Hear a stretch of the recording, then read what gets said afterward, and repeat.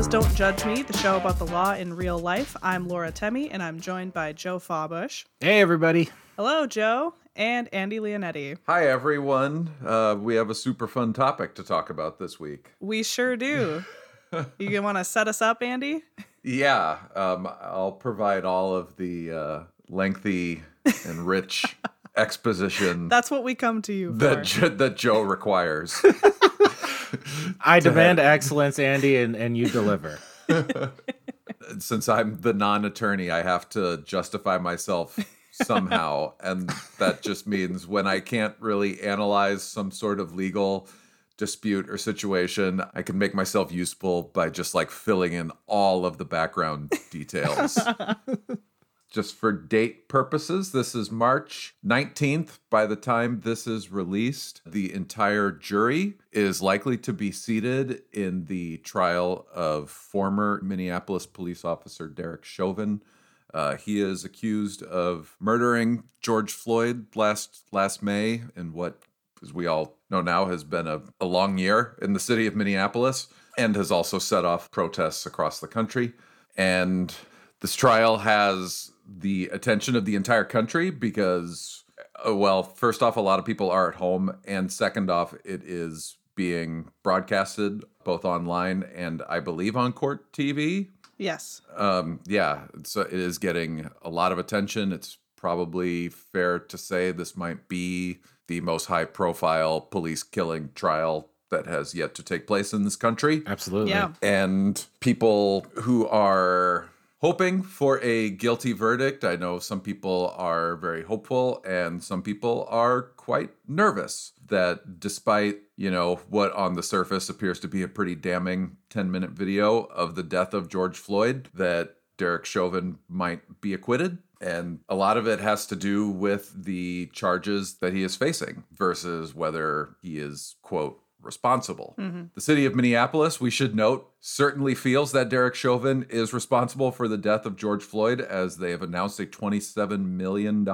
settlement with the family of George Floyd. Mm-hmm. That sparked a rather contentious and kind of, I think, nerve-wracking week in the courtroom. During jury selection, Chauvin's attorney petitioned the court for a continuance and a change of venue, arguing that the announcement and city leaders holding press conferences to talk about the settlement pretty much irreparably tainted the jury pool. Yep. Mm-hmm. Hennepin County Judge Peter Cahill, who is running the show, re-questioned jurors who had already been seated when that settlement was announced. He dismissed 2 of them, but then just this morning, today, the 19th, he rejected both motions for a continuance and a change of venue. So opening arguments are scheduled to begin on March 29th. The trial is expected to last several weeks. It could be as long as a month. I think the eyes of the world are fixed uncomfortably on Minneapolis.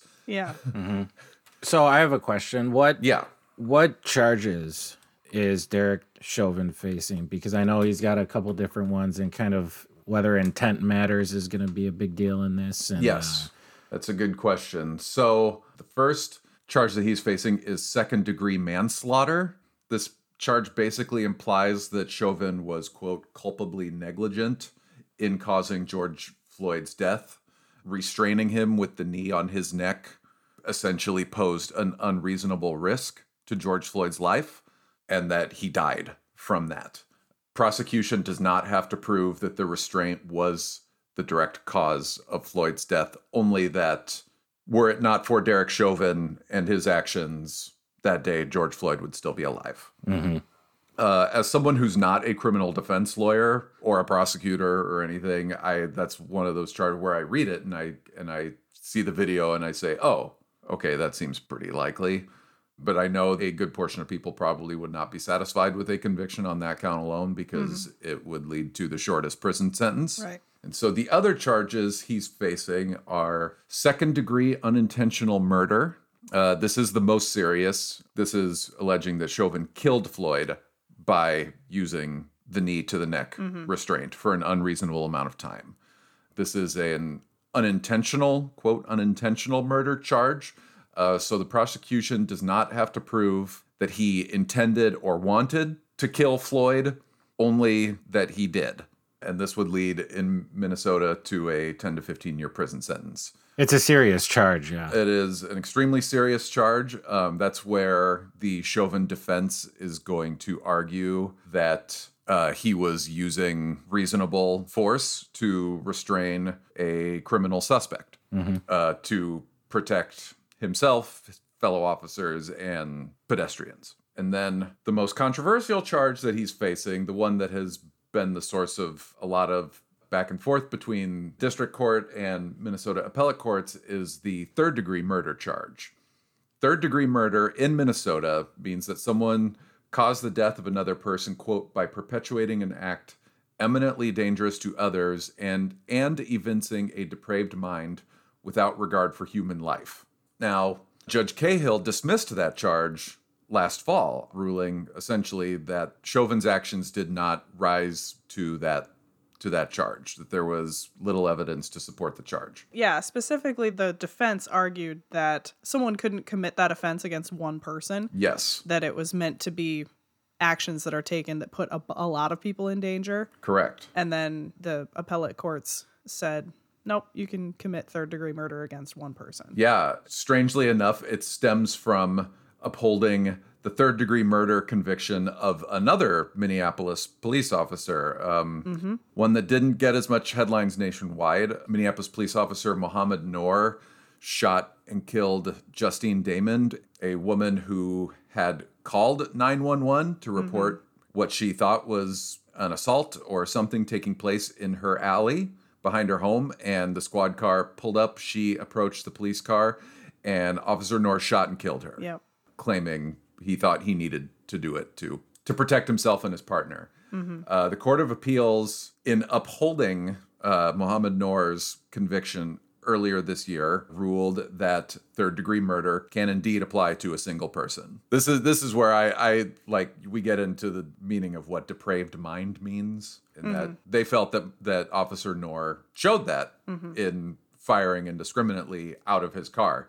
And the prosecution in this case is going to argue that Derek Chauvin had ample time to remove his knee from the neck of George Floyd. You know, I did want to mention one thing, just because I think it's an interesting juxtaposition. Moore is black, and the victim in that case is white. Now, we're seeing very similar allegations against Derek Chauvin, who's white, and George Floyd, who is black. You know, I'm not saying one way or the other, but I do think that it's an interesting juxtaposition between what charges each is facing and how the public is reacting to each charge that the person is facing. Yeah. And I do think it's worth pointing that out, even if we don't get into it. Yeah. Some people were saying it's no surprise that the first police officer to be convicted of murder in the state of Minnesota, that it was a black Muslim officer and not a white police officer. Yeah. After we saw the acquittal of the police officer in the death of Philando Castile, and no charges brought forward in the death of Jamar Clark. And now the big wrinkle that has yet to remain in the Noor case that could have a direct effect on this case is that when Judge Cahill reinstated the charge, the third-degree murder charge, this month, he was bound by the Court of Appeals ruling, which basically instructed him that their ruling upholding the third-degree murder charge against Noor was precedent. Judge Cahill did not believe that it was precedent at first, when he first declined to restore the third-degree murder charge against Derek Chauvin. And now it remains precedent until June, because the Minnesota Supreme Court has said that they will take up Mohammed Noor's appeal. So if the Supreme Court were to overturn that conviction, that third-degree murder conviction, and Derek Chauvin is convicted this next in April, it is very likely that his third-degree murder conviction would most likely be tossed out as well. It's a very difficult issue to talk about, but it's also very interesting from a legal perspective about having such two similar cases and all of this resting on that one issue of whether the third-degree murder charge can involve more than one person being put in danger. It's an almost academic argument, but it's involving these situations that are just awful. So Yeah.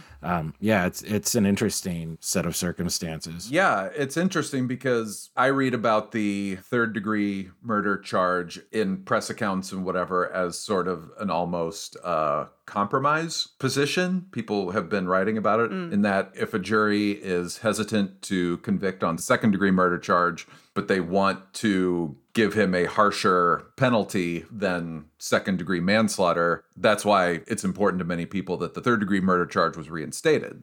I don't really understand how all of that prognostication works because I don't know how jury.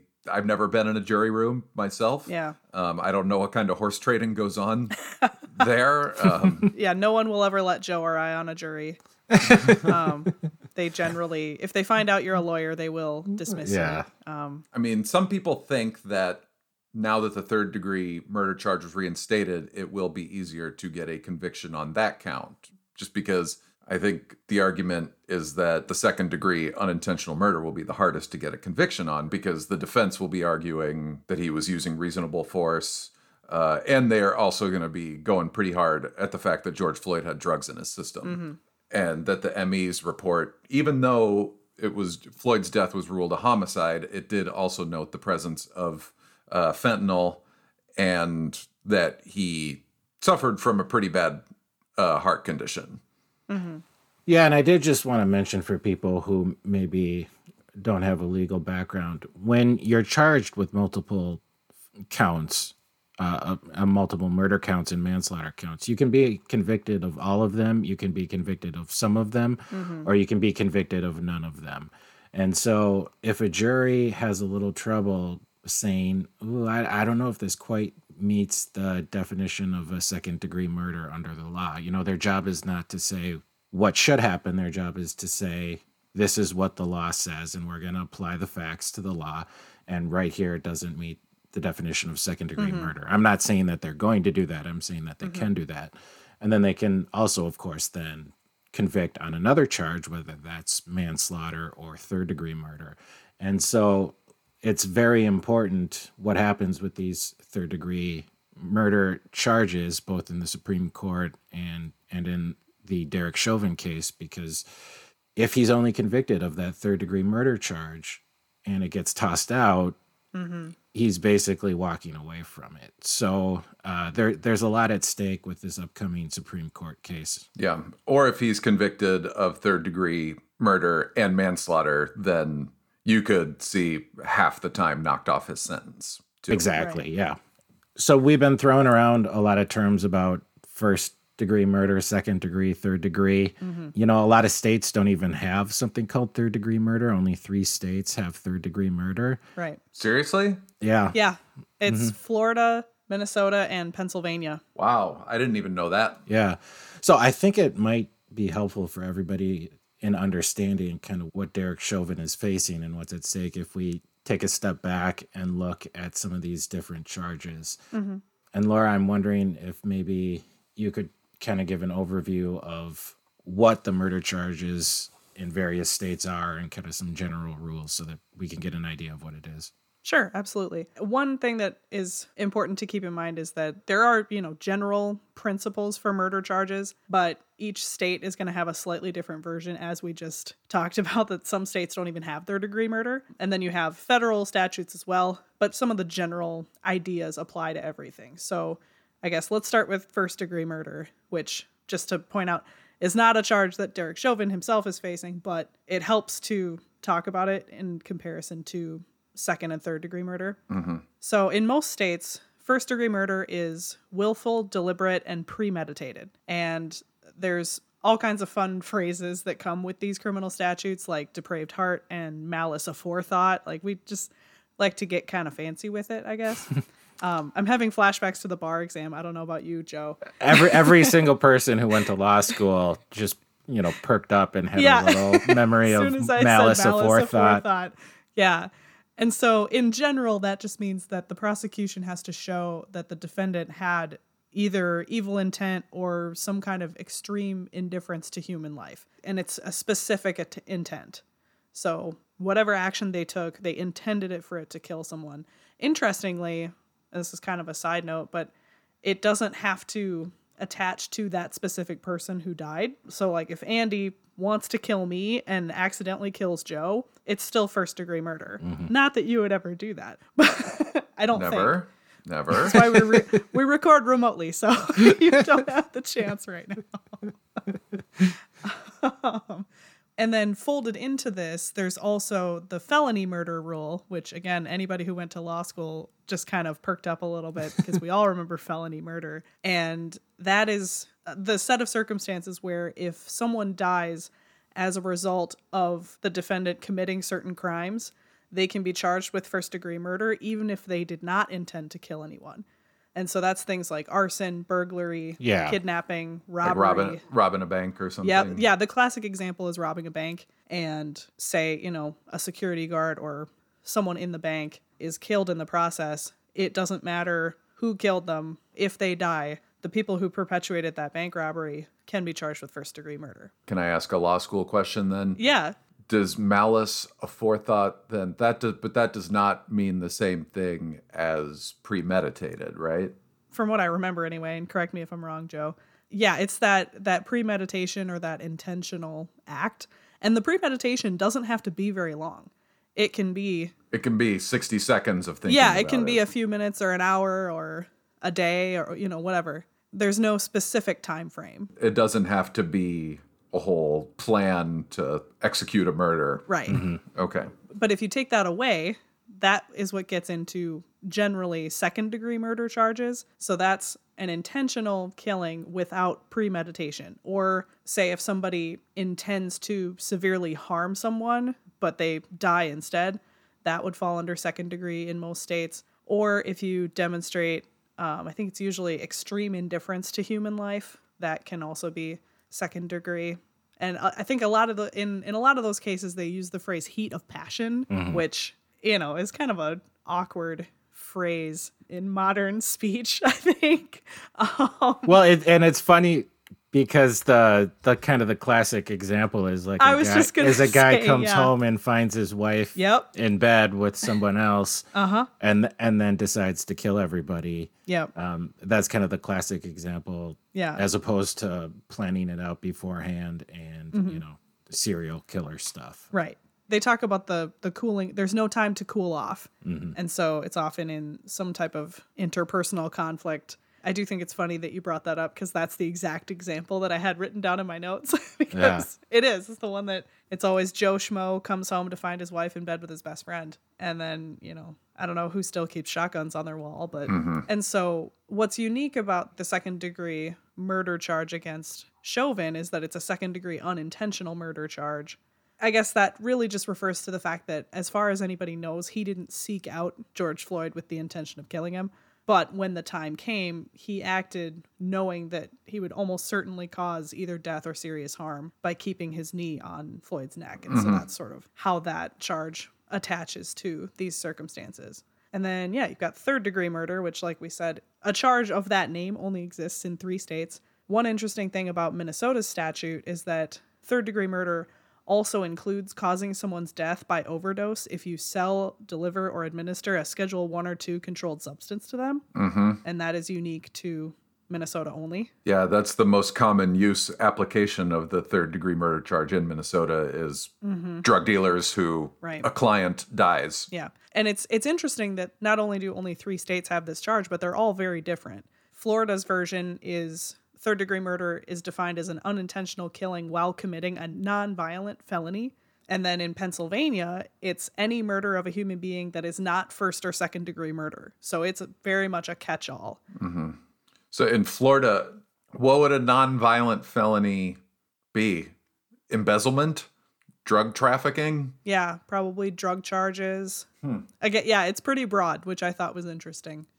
I mean, look, I'm licensed in Minnesota and not in Florida, so I don't know. But I mean, it's a good example of how these charges can vary pretty widely across different jurisdictions. Yeah, and I think that's something that people who are unfamiliar with criminal law may find surprising, just how much intent matters and just how much planning matters whether you intended to kill somebody or you're just acting recklessly. And it's not necessarily just what you knew, but also what you should have known. And so all of these things kind of go into the pot, and then states individually grab things from that pot and kind of form their own laws about murder. And so every state is a little bit different, but the basics are if you plan ahead, it's worse. If you act extremely recklessly, it's worse.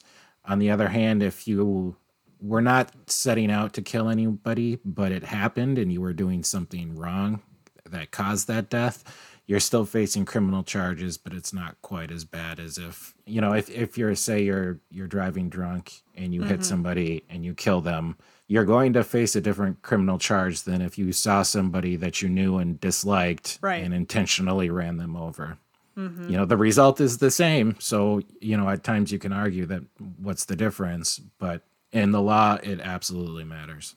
And combine that with a police killing case. Right.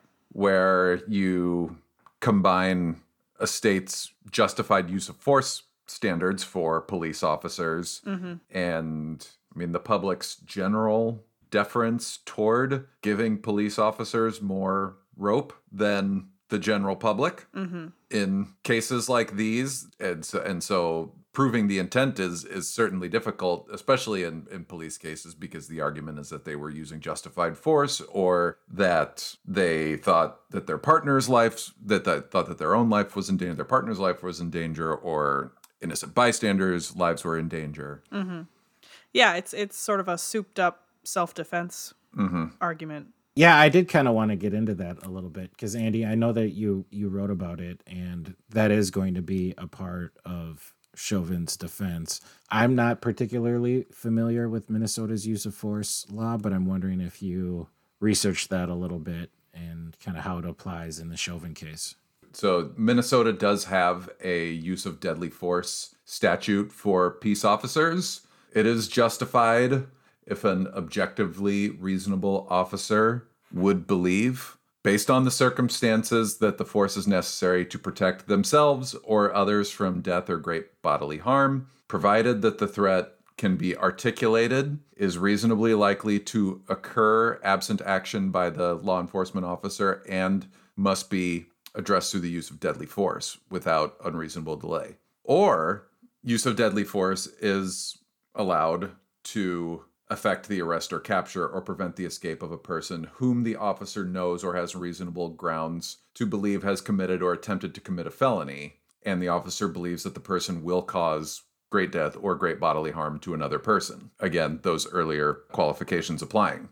A peace officer is not allowed to use deadly force based on the danger the person poses to themselves if an objectively reasonable police officer would believe that they do not pose a threat of death or great bodily harm to the officer or others. So the important thing here is that it's not just what Derek Chauvin thought. It's not that, he can't say, I felt in danger, so I acted accordingly. It's what would a reasonable officer do with all the training that is involved in becoming a police officer. Did he act according to what a normal police officer would do in the same or similar circumstance? Right. And that's where the defense is going to make arguments about the drugs, is that he was under the influence of drugs and was acting belligerently at the time. Because, there's that he was already in the squad car and then they took him back out. I sound like a potential juror here because I've seen the video and I have opinions. Right. But you're absolutely right. That is going to be talked about extensively at the trial is George Floyd's drug use. And the defense is definitely going to try to paint a picture of somebody who was under the influence, may very well have died in any case because of the drug use and otherwise was acting belligerently. And so that's going to be a primary focus of the defense. Well, and then the prosecution's going to come in and say, look, he was already handcuffed and face down on the ground. Yep. What possible threat did he pose at that point? Yep. Correct. Yeah, that's going to be probably the crux of the discussion in the jury room, I would think. Yeah, like I said, it's an interesting case. It's got a lot of law school hypotheticals to it. But unfortunately, it is a very real world case that's going to have very real world consequences. So it's actually, it's difficult to talk about, and it's difficult to kind of parse some of these murder charges and kind of analyze exactly what happened in light of the video and everything. Yeah. It's an extremely important case, not only for Minnesota law, but also just for Minnesota generally, because like you said, Andy, people are watching. People care a great deal. I'll be watching too. Yep.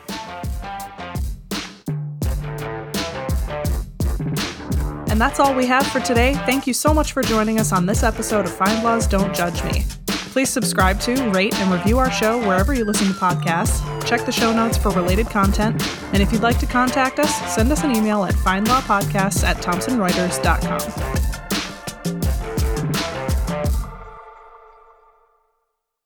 Way to wrap it up, Joe. Yay!